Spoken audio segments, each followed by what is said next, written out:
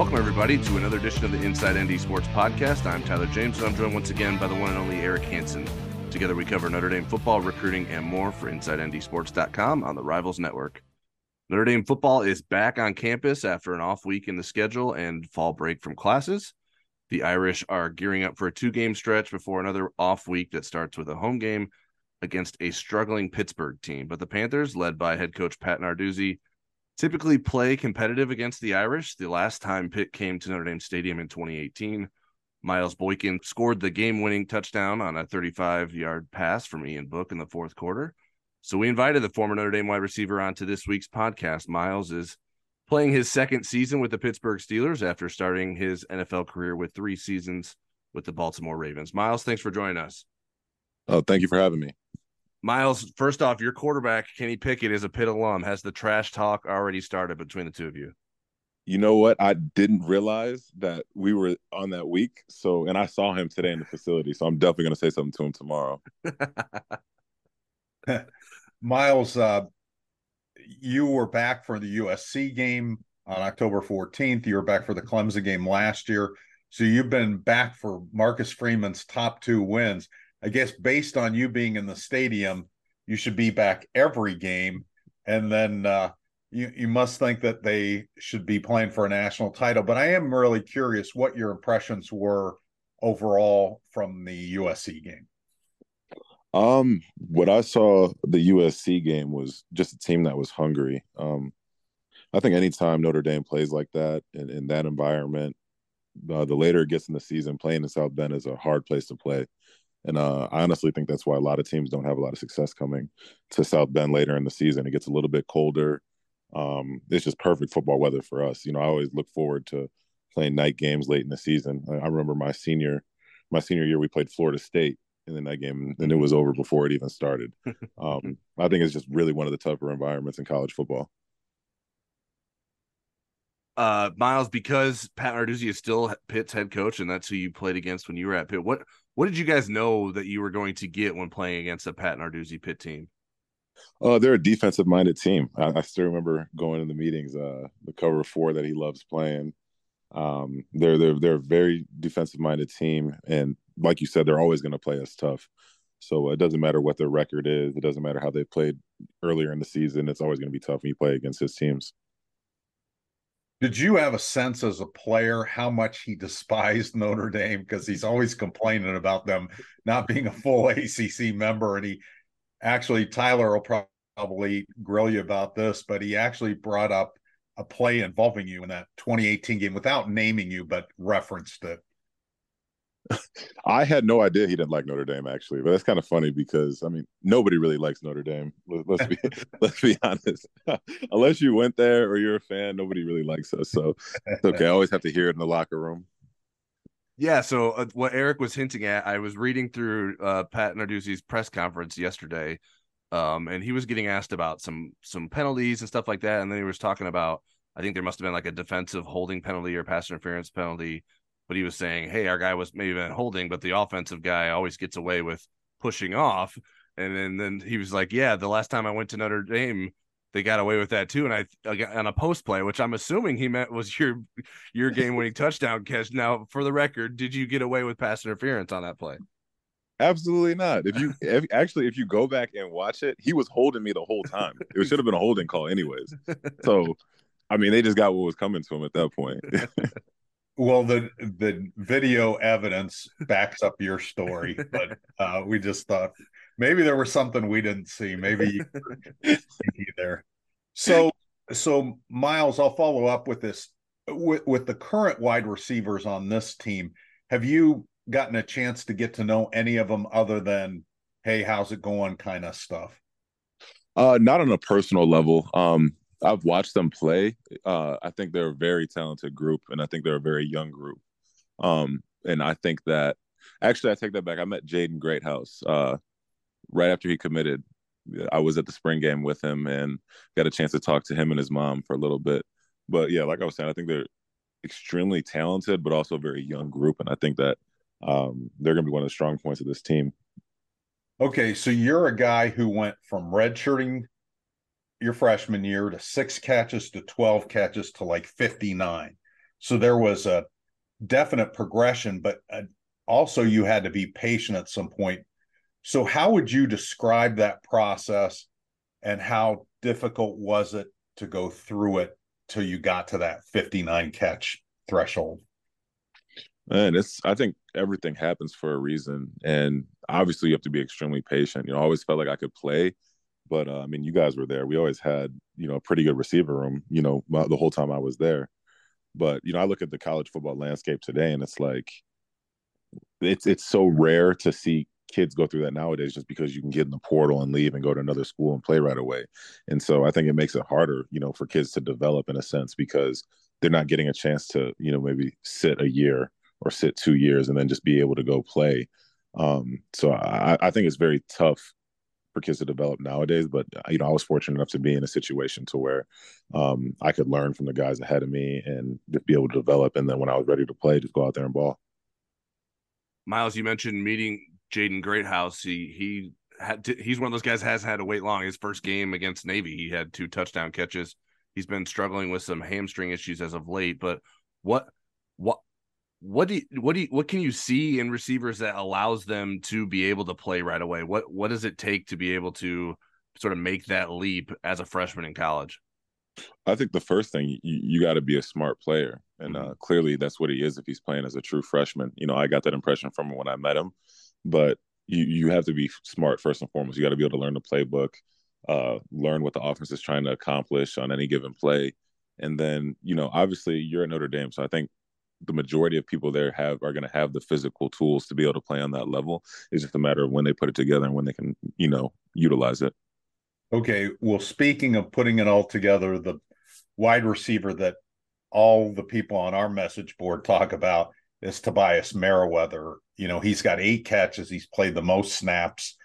And yet I think there was an expectation this year that he would take a bigger leap. Now, he only had 1 catch last year, but there was the hope and the expectation that he would have a breakthrough season. So what are you seeing when you watch Tobias?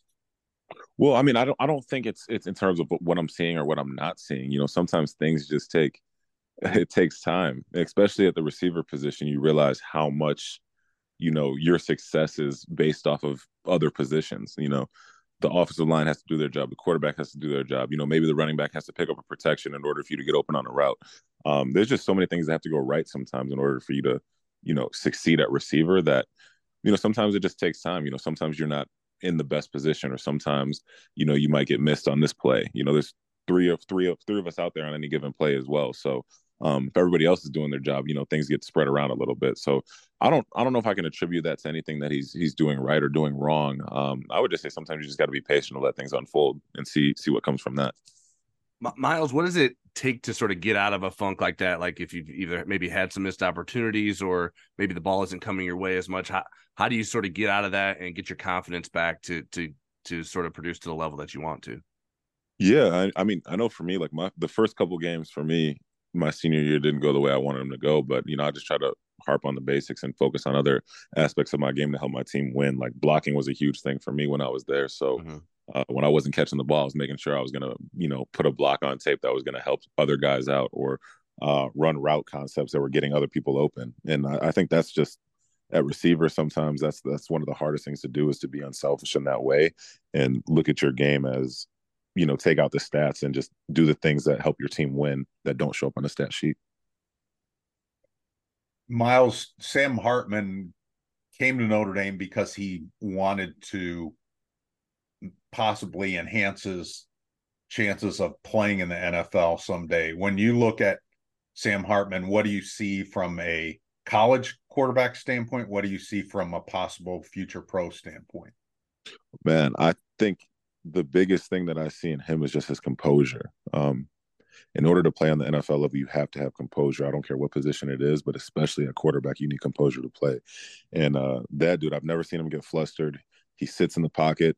He does his job to the best of his ability. And he's a great leader, which are all great attributes in order to be an NFL quarterback. And that's what I've seen in him. So definitely have a lot of praise for him, and love the way that he's come in and played for us. Miles, you've mentioned that you've been back on campus a few times since Marcus Freeman has been head coach. He seems to have made a pretty significant effort to make sure that players from the past feel connected to the program. How would you describe the job he's done and how important that is in terms of reaching out to guys like yourself and other guys that are former Notre Dame players? It's been great. Obviously, just speaking for myself and even other alumni that I've talked to, he makes us feel proud to be alumni, of this university. When we come back, he treats us great. Just from the standpoint, I remember the first spring game that they had when he was there. He reached out to all of us and wanted us to know that, we're always welcome to come back there, and that this university isn't going to be as great as it can be unless we come back as a group and we're pouring back into the university what we learned. And so for him to be able to have that insight from him from day one, we know he's committed to building the best program that he can build. So Miles, the play that everybody from Notre Dame will remember you for was the play in the bowl game. And there's two things from that I think are remarkable. One is, I don't know that I've seen somebody take a play like that and build on it the way you did. I mean, sometimes that's just a moment in time that you'll remember forever, but for you, it felt like a stepping stone. So I wanted you to speak to that. The other thing I'd like you to address is, I think your mom was in the ladies' room. Yeah. So I'll talk about the first one. Yeah, for me, that whole bowl prep, that stretch that we were practicing before we went to the bowl game, I felt like I had a good string of bowl practices, and I knew I was going to be playing more than what I had during the season. And for me, it was always just, kind of like I already talked about, I just wanted to be able to go out there and help the team win no matter what I was doing. So every time I step out on that field, that's all I tried to do. And I just knew that, I always had confidence in myself. My numbers necessarily didn't speak to it, but I always had confidence in myself and what I could do. And I feel like my teammates felt the same for me. And I was just fortunate enough to be able to go out there and, make that play to help us win the game. And that's what was important to me. It wouldn't have mattered if I scored or if I didn't score, if someone else scored, as long as I went out there and give my team the best chance to win. That's really what I wanted to go out there and show and prove that I could do at Notre Dame. But yeah, my mom was she was in the bathroom when when she came out. I guess everything had, the dust had settled, and she had to keep watching the reviews that they were playing in the stadium. But yeah, she took a hell of a time for a bathroom break. Miles, you were back on campus for the USC game, and Ian Book was there as well. What was it like getting a chance to reconnect with him, and how connected have you guys stayed since your Notre Dame careers? It's great, man. We always talk here and there. Obviously, during the season, things get busy, but it was great being able to see him again and just, sit next to him. We just reminisce a little bit about some of the plays that we used to run. And it was great. I sat next to him the whole time in the box, and it was really just me and him. And then, his fiance was up there, and then my parents were there, or my dad was there, my brother was there. And we were just, kind of just all talking about the good old times. Miles, what's the best part about being in the NFL other than the paycheck? And what's maybe the most challenging part? Oh gosh, the best part. I would say I get to play a game for a living. I think once you get to the NFL, you realize how much this game affects other people. Like it's always kind of funny just driving around like Pittsburgh, and like you cannot go anywhere without seeing a Pittsburgh Steelers jersey somewhere, a sign, like the logo. Like you will see it everywhere, and you realize how much people you actually affect playing a simple game. It's simple to us, but it means a lot to people around the world. And I'm sorry, what was the second question? What's been the most challenging part of being an NFL player? The most challenging part is just honestly the business of it and how serious it is at the same time. Like we're saying, it's a game, but there's so many things that go into it, and it's so important and so critical that it's mentally exhausting at times. It's physically exhausting at times. And I would say that's the hardest part. I would say when people always ask me to complain, like to try to compare high school football to college football to the NFL, it's all the same game. It just gets more business-like the more you move up it. So it becomes less fun and more about business. Although regardless of what level you are, you're going to be having fun. It just becomes less fun and more about business because, this is how I feed my family. So it has to be taken more serious. Just following up on your observations about playing in Pittsburgh, we were at a Pitt Notre Dame game several years ago, and we went out to get something to eat. And you would have thought it was Steelers game day. There were Steelers stuff everywhere. they were playing this Steelers song about them going to the Super Bowl. In fact, somebody bought the audio for me. But it was crazy. I mean, almost nobody was talking about Pitt and Notre Dame on that street. It was pretty crazy. No, I can't go anywhere. It's kind of funny because so I stay in the same place, for the second year, my second year here in Pittsburgh. I stay in the same place, and some of the kids in the neighborhood are starting to like realize that I play for the Steelers. So when I get home from practice, they're outside playing, and then they'll follow my car all the way to my garage just to like get a peek at me real quick. But that's just like indicative of like the whole Pittsburgh, area. Everyone's just crazy about the Steelers.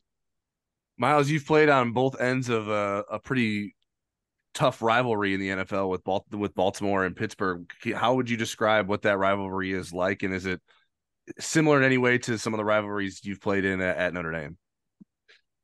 I'm biased, but I think it's the best rivalry in the NFL. Obviously because I played on both sides of it and how physical it is. But I try to explain to people, like everyone thinks, obviously every game is physical, but when the Steelers play the Ravens, it's completely different. It's just the most physical football game of the year. And parts of that reminds me of Notre Dame and just being, what we try to instill, like playing at Notre Dame. Like we're not one of those pretty boy schools. Like we go out there and get the job done no matter what it takes. Like we used to, really run the ball when I was there and make tough plays at receiver. That's how we won games, and that's how we win games, in Pittsburgh. So for me to be able to see that on the college level and then transfer to the NFL level, I really felt like I was, prepared for it. But I would say, me personally, that's how I always think. Like when we played USC, that's what it was kind of like. Like they have the skill positions and they want to look cute doing everything, but like, no, we were just going to go out there and beat their ass. That's what we were really concerned about. Miles, the last one from me is, a lot, maybe in the recent years than when you played, more and more players are kind of opting out of bowls. I don't think we've seen anybody opt out of a playoff, but even New Year's Six bowls, some guys aren't playing. I'm wondering, what do you think? Is there really any incentive? Did you look at those? Obviously, you had a great bowl experience, but I mean, do you feel like your teammate, anybody looked at that as a meaningless game, or how do you look at the bowl games that aren't, in the playoff? No, bowl games are extremely important for several reasons. Now, I understand why if you're a bona fide first round draft pick and you sit out of it and it's not a playoff game, I understand why you would do that. But for everybody else on the team, obviously it's a huge opportunity. It's especially, and I think leading up to it, the most important part of it is those bowl practices, the bowl prep practices, especially for like the younger guys to be able to get out there and really, take a break from scout team and just practice and, work on your skills again, for your team personally. But I think the majority of people and majority of teams understand why, certain people sit out of games. And I understand that that's part of their business. They at that point, they would have given everything that they could to the university, but now it's time for them to start, thinking about themselves and their career and how they can be most successful for them. So I think most people understand that from that perspective, even though I can get why fans would be a little bit upset when, their best players aren't playing in a certain game. But I think their teammates and their coaches understand why they would do that. All right, Miles, that's all we have for you. I understand if you don't want to give Kenny too hard of a time before the game, because I know he needs to throw you the football too. So maybe don't trash talk too much until after the game. I'm going to tell him every single day this week. I'm telling him every single day. All right. Well, we wish you the best of luck with your NFL career, and we appreciate you always taking time to talk to us. I appreciate you guys having me on. Thank you. Before we get to our question segment, I wanted to remind our listeners of a new promo we're offering for InsideNDSports.com. We have a 30-day free trial that our podcast listeners can take advantage of for anyone who wants to try out a subscription to InsideNDSports.com. That will get you access to all of our premium content, the Insider Lounge message board, and then you don't have to wait around for the next podcast to ask us a question. You can take advantage of this offer by using promo code NDPOD, that's NDPOD, when you sign up for a subscription on InsideNDSports.com. You can also find a link to the deal in the podcast description or show notes. All right, now it's time for questions. You can submit questions to us on Twitter or the Insider Lounge message board before every podcast. I'm at TJamesND and Eric's at EHansenND. First one I have for us, Eric, is from at Charles W. Wolf. coming out of a much-needed bye, what are you looking to see on Saturday that would give you confidence that a New Year's Six appearance is still in the cards for this team?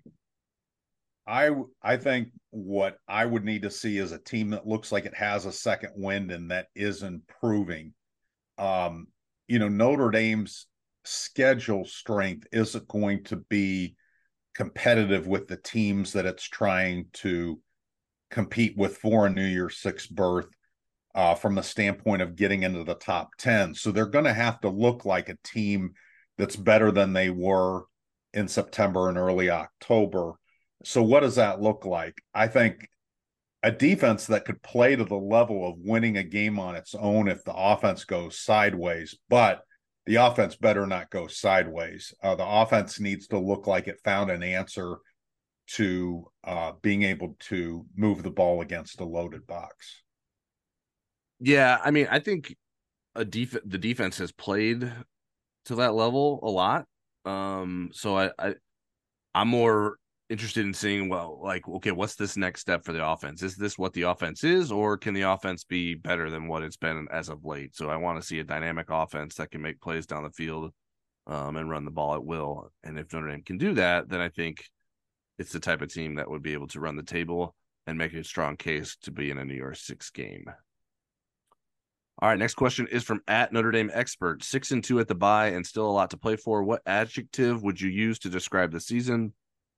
Also, too many complainers in this generation of football fans about bye week timing. Could have been better, yes, but anytime you give me a week to crush a cheeseburger, I'll take it.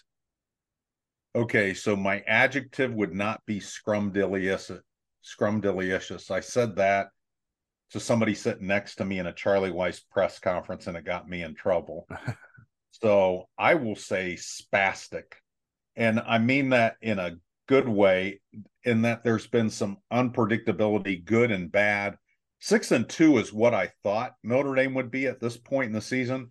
They've just arrived there differently. I thought the offense would be ahead of the defense, and I thought, they would probably lose the USC game, but beat Louisville. And then as far as the cheeseburger, I was giving some thought to this. Ironically, I actually did have a cheeseburger on Saturday, on the bye Saturday, with my grandkids. We went to this little pub, and I asked my son what the best things on the menu were, and he said either the pizza or the burgers, and I ended up getting something called the brush burger, which had cheese and jalapenos and some other great things on it. But it was a cheeseburger, so it was very delicious. All right, a little birthday cheeseburger. My adjective would be displeasing. I feel like it's not just that like you said, 6-2, I think, is sort of where a lot of us thought that this team could be at this point of the season. But I think the opportunities have been there. Like, they should have beat Ohio State. And the way that they lost to Louisville is I think annoying is probably the best way I would describe it. So I just feel like the 6-2 record and the way Notre Dame has gotten to it would be a displeasing season to this point. All right, next question is from SJB75 on the Insider Lounge. Pat Narduzzi, a veteran, respected, defensive-minded head coach, visits South Bend on Saturday. Do you expect a tough, hard-fought game where the offense struggles a bit? Or coming off a bye week, do you foresee a game that sees the Notre Dame offense shine and Notre Dame wins big over Pitt and covers the current 19-point spread? Well, I'll tell you, they've been all over the place for a 2-5 team. I mean, they whooped Louisville. Now, again, that was a turnover skewed game in their favor. But I mean, they got blown out by Virginia Tech. They got beat by Cincinnati. I mean, they've been all over the place, and they should have handled Wake Forest and their third string quarterback. I think Pitt's going to have trouble scoring in that game. I'm not crazy about that spread, which I think is up to 21.5 now. Notre Dame should be better offensively. I still have kind of muscle memory of them not being overly impressive offensively. So, I mean, it hinges on the passing game. I don't have a question about whether Notre Dame will win. My question is what Notre Dame's point total would be. I think the defense will do a good job against Pitt's offense. Yeah, I'm leaning toward a good offensive week for Notre Dame. Maybe that's just optimism. I I think there were some good signs against USC. I don't think Notre Dame's offense played extremely well against USC, but I think there were good signs and some things to build on. And so I'm leaning towards at this point of the week to Notre Dame being able to put things together, Jaden Greathouse and Jaden Thomas making an impact on the passing game, and Notre Dame being able to put things together for an impressive offensive performance potentially for the first time in over a month. All right. Next question is from LDL Go Irish on the Insider Lounge. To my recollection, Notre Dame's defense has given up 3 long run plays: Ohio State, Louisville, and USC. To my eye, the DBs were in man each time. All plays went wide. There was a missed tackle downfield in the secondary versus Ohio State. And on all occasions, a linebacker/defensive end crashed the end, and the linebacker was not able to scrape off in time to be in position to make the tackle. For OSU's run, the linebackers were JD and Marist. Louisville run were Marist and Jack. USC run were JD and Marist. You made the point, you being me, the point that Al Golden has improved the linebacker play among these 3 linebackers. It appears that if JD takes a half a wrong step, he is not athletic enough to recover. Marist takes too many wrong steps, mostly aggressive, but misses a read at times. And Jack plays well, but can be more aggressive. Despite the great work Al Golden has done with these 3 linebackers, is ND susceptible to long outside runs, especially when playing man in the back end? I'm going to let you go first on that. I've got an answer and I won't change it, but I don't study the film like you do, so I'd rather hear your answer first. Okay.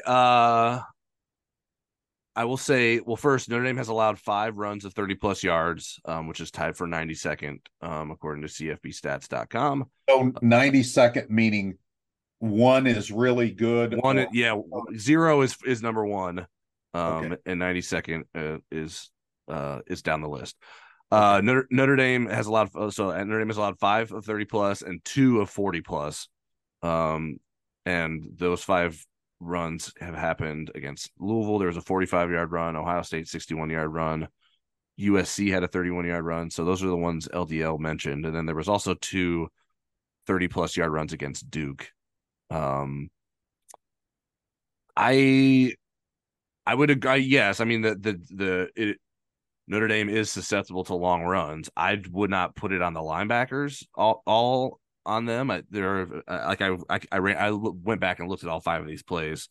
The Louisville touchdown run, Marist Liufau hesitated and got outrun to the outside, and DJ Brown took a bad angle, and that allows Louisville to score. Ohio State, Xavier Watts misses a tackle that could have stopped the game for like an 8-yard gain, and it becomes a 61-yard touchdown run. The USC one was the speed option play, which some teams have used against Notre Dame, but Notre Dame simply was outflanked in that situation. I feel like it's just a good call against a bad defensive call. JD Bertrand basically was there to try to stop Caleb Williams and Lynch on his own. So I don't know that he was going to be able to do that. Like, I don't know what else. And there was a single high safety, and he was on the far side of the field. So there was 2 guys manned up on wide receivers. So maybe those guys need to recognize run sooner. I just think that was a good play call against Notre Dame's defense in that situation. And then the 2 runs against Duke, the running back run, Marist Liufau hesitated, and then DJ Brown misses a tackle. And then there was a poor contain on the Riley Leonard run, and Benjamin Morrison missed a tackle. So some of it's missed tackling. But yeah, I mean, it's definitely safe to say that Notre Dame is susceptible. I just don't think it's fair to put it all on the linebackers to be the reason why they're susceptible at times. So again, I didn't go all over the film. I don't have the stats that Tyler has. But here's what I'll say about it. I mean, it may make them susceptible to the run, but what is the benefit of playing man? Is Notre Dame getting some great matchups in the passing game? Is that one of the reasons why they're 4th in the country against the pass, having faced, some future NFL quarterbacks and some other pretty good ones? To have that ranking, is their man defense, worth the risk of maybe giving up a long run or here or there? As far as those 3 linebackers, Kaiser's graded out well all year, so he's doing some good things. He's got one of the best linebacker grades in the nation. Now, does he make the wow freaky plays? No. And the other thing is ND's a nickel a lot more than they're in their base. I think Bertrand is productive and really good at play diagnosis. Marist is a risk reward player, and it seems like it's up and down whether it's more risk or reward. I don't think we're going to see changes in lineup at this point. I think your question was more to should they be playing this much man, maybe. And again, they maybe aren't the most athletic linebackers, but being in the right place, making the right defensive calls counts for a lot. I think, again, as Notre Dame turns over that linebacker group, I think people are going to be happier with a linebacker plays because I think you'll get that kind of savvy eventually with those guys, and you'll get more athletic linebackers. But I think Al Golden has done a good job with these three. Yeah, part of this was like in response to like I mentioned, he was talking about me. I made the point that Al Golden has improved the linebacker play with those three guys. I feel like all three of those guys are playing better this year than last year. Do you agree with that? Absolutely. Okay. I think especially Marist, even though it's been up and down. Right. Last year it was pretty much all down. I mean, there Mm-hmm. wasn't many highlights for Marist. And I think Kaiser has improved, and I think JD Bertrand is super productive. And again, what was the game where he missed, Tyler? Was it Central Michigan? Yes. Okay. And you could see the difference in his presence on the field in terms of them being in the right calls and so forth. Mm-hmm. I think he makes a big difference, his presence on the field. And you talk to his teammates and they'll tell you the same thing. Yeah, I mean, it's kind of funny if you look at there's a thread on the Insider Lounge that VCND has been updating since the beginning of October of the amount of points that Notre Dame has allowed in the first half, and they've only given up 40 points so far this season in the first halves. And the most they've allowed in the first half was against Central Michigan. So I think that tends to signify that, yeah, maybe JD Bertrand is important out there, and that Notre Dame misses him when he isn't out there. All right, next question is from @CoffeeDarkRoast. Which ND transfer has surprised you, good or bad, and who would you like to have seen in 2023 play for Notre Dame? And here's the list that he provided us. Wide receiver, Jordan Johnson. Defensive tackles, Jamion Franklin or Jacob Lacey. Linebackers, Prince Colley or Shane Simon. Running backs, Sebo Flemister and Logan Diggs. Excuse me. And quarterbacks, Tyler Buckner, Drew Pine, or Phil Dracovic, or someone off the board. Yeah, I went ahead and stayed with this list. I mean, the list of transfers is pretty long. Since Coffee Dark Roast went to the trouble putting together a list, I'm going to use his list. Jordan Johnson would be just because of his 5-star status. He has yet to have an FBS catch. Didn't have any at UCF. He went in the portal, no takers. He's at a junior college in Iowa right now. And I believe he finally has catches there. So they're junior college catches, not FBS catches. It's not like he's tearing it up. So I would say him. And I would also put Phil Dracovic in the big disappointment category after a big kind of coming out party at Boston College has really regressed. I don't know how much of that is due to injury, but to be Pitt's third string quarterback at this point, given the other alternatives and given that he reunited with Frank Signetti, his Boston College, the guy that he did so well in his first year at Boston College, I think is disappointing. As far as a pleasant surprise, I would say Jamion Franklin. Not that I didn't think he had it in him. That kid has so much on his plate with health problems from his parents and having to deal with that, and being at a tough academic school still with Duke. He didn't go down in terms of less academic demands. I just think the world of Jamion Franklin. I thought the other guys would do pretty well. Maybe Simon surprised me a little bit with his productivity. Yeah, I don't know that there was a ton of surprises. Like Jordan Johnson, I didn't think he was going to be a loss for Notre Dame. I thought he was a bit overhyped, but I did not think he would be as lackluster as he's turned out to be in terms of what he's been able to do in college football, which has been basically nothing. I think Jamion Franklin has been a nice surprise that he's been able to make a long career for himself, especially with his injury history and everything. I didn't think Dracovic, like especially after he had a good season at Boston College the first year, I didn't think he would take a downturn after that. I wasn't necessarily buying the like NFL hype that was following him after that season, but I didn't think he would lead to where it's been so far. I think for the most part, most other guys have been about what I've expected. In terms of who would I have liked to see on Notre Dame's team for the 2023 season, I probably from that list pick maybe Jacob Lacey or Logan Diggs. I think certainly Notre Dame has running back depth, but I don't think any of them right now are as good as Logan Diggs is, as would have been as the number 2 for Audric Estime.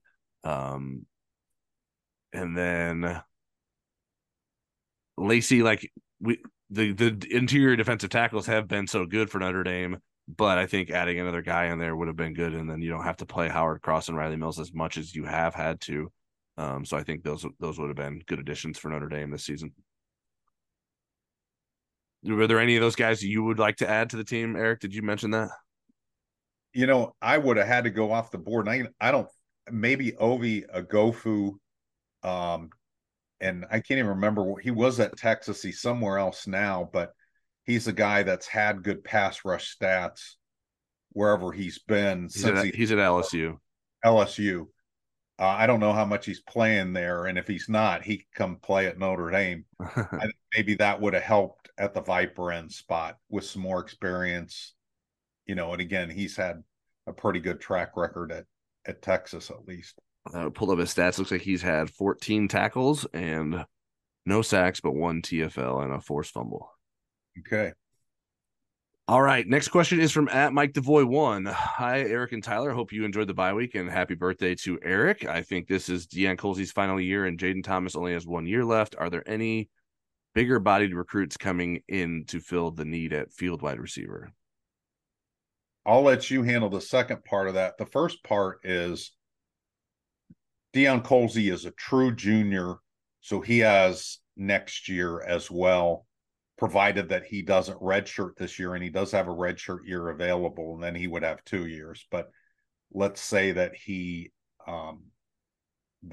plays in more than 4 games this year, then he would have next year. Jaden Thomas already redshirted, so he has a couple years after this year. Neither of those guys have COVID years.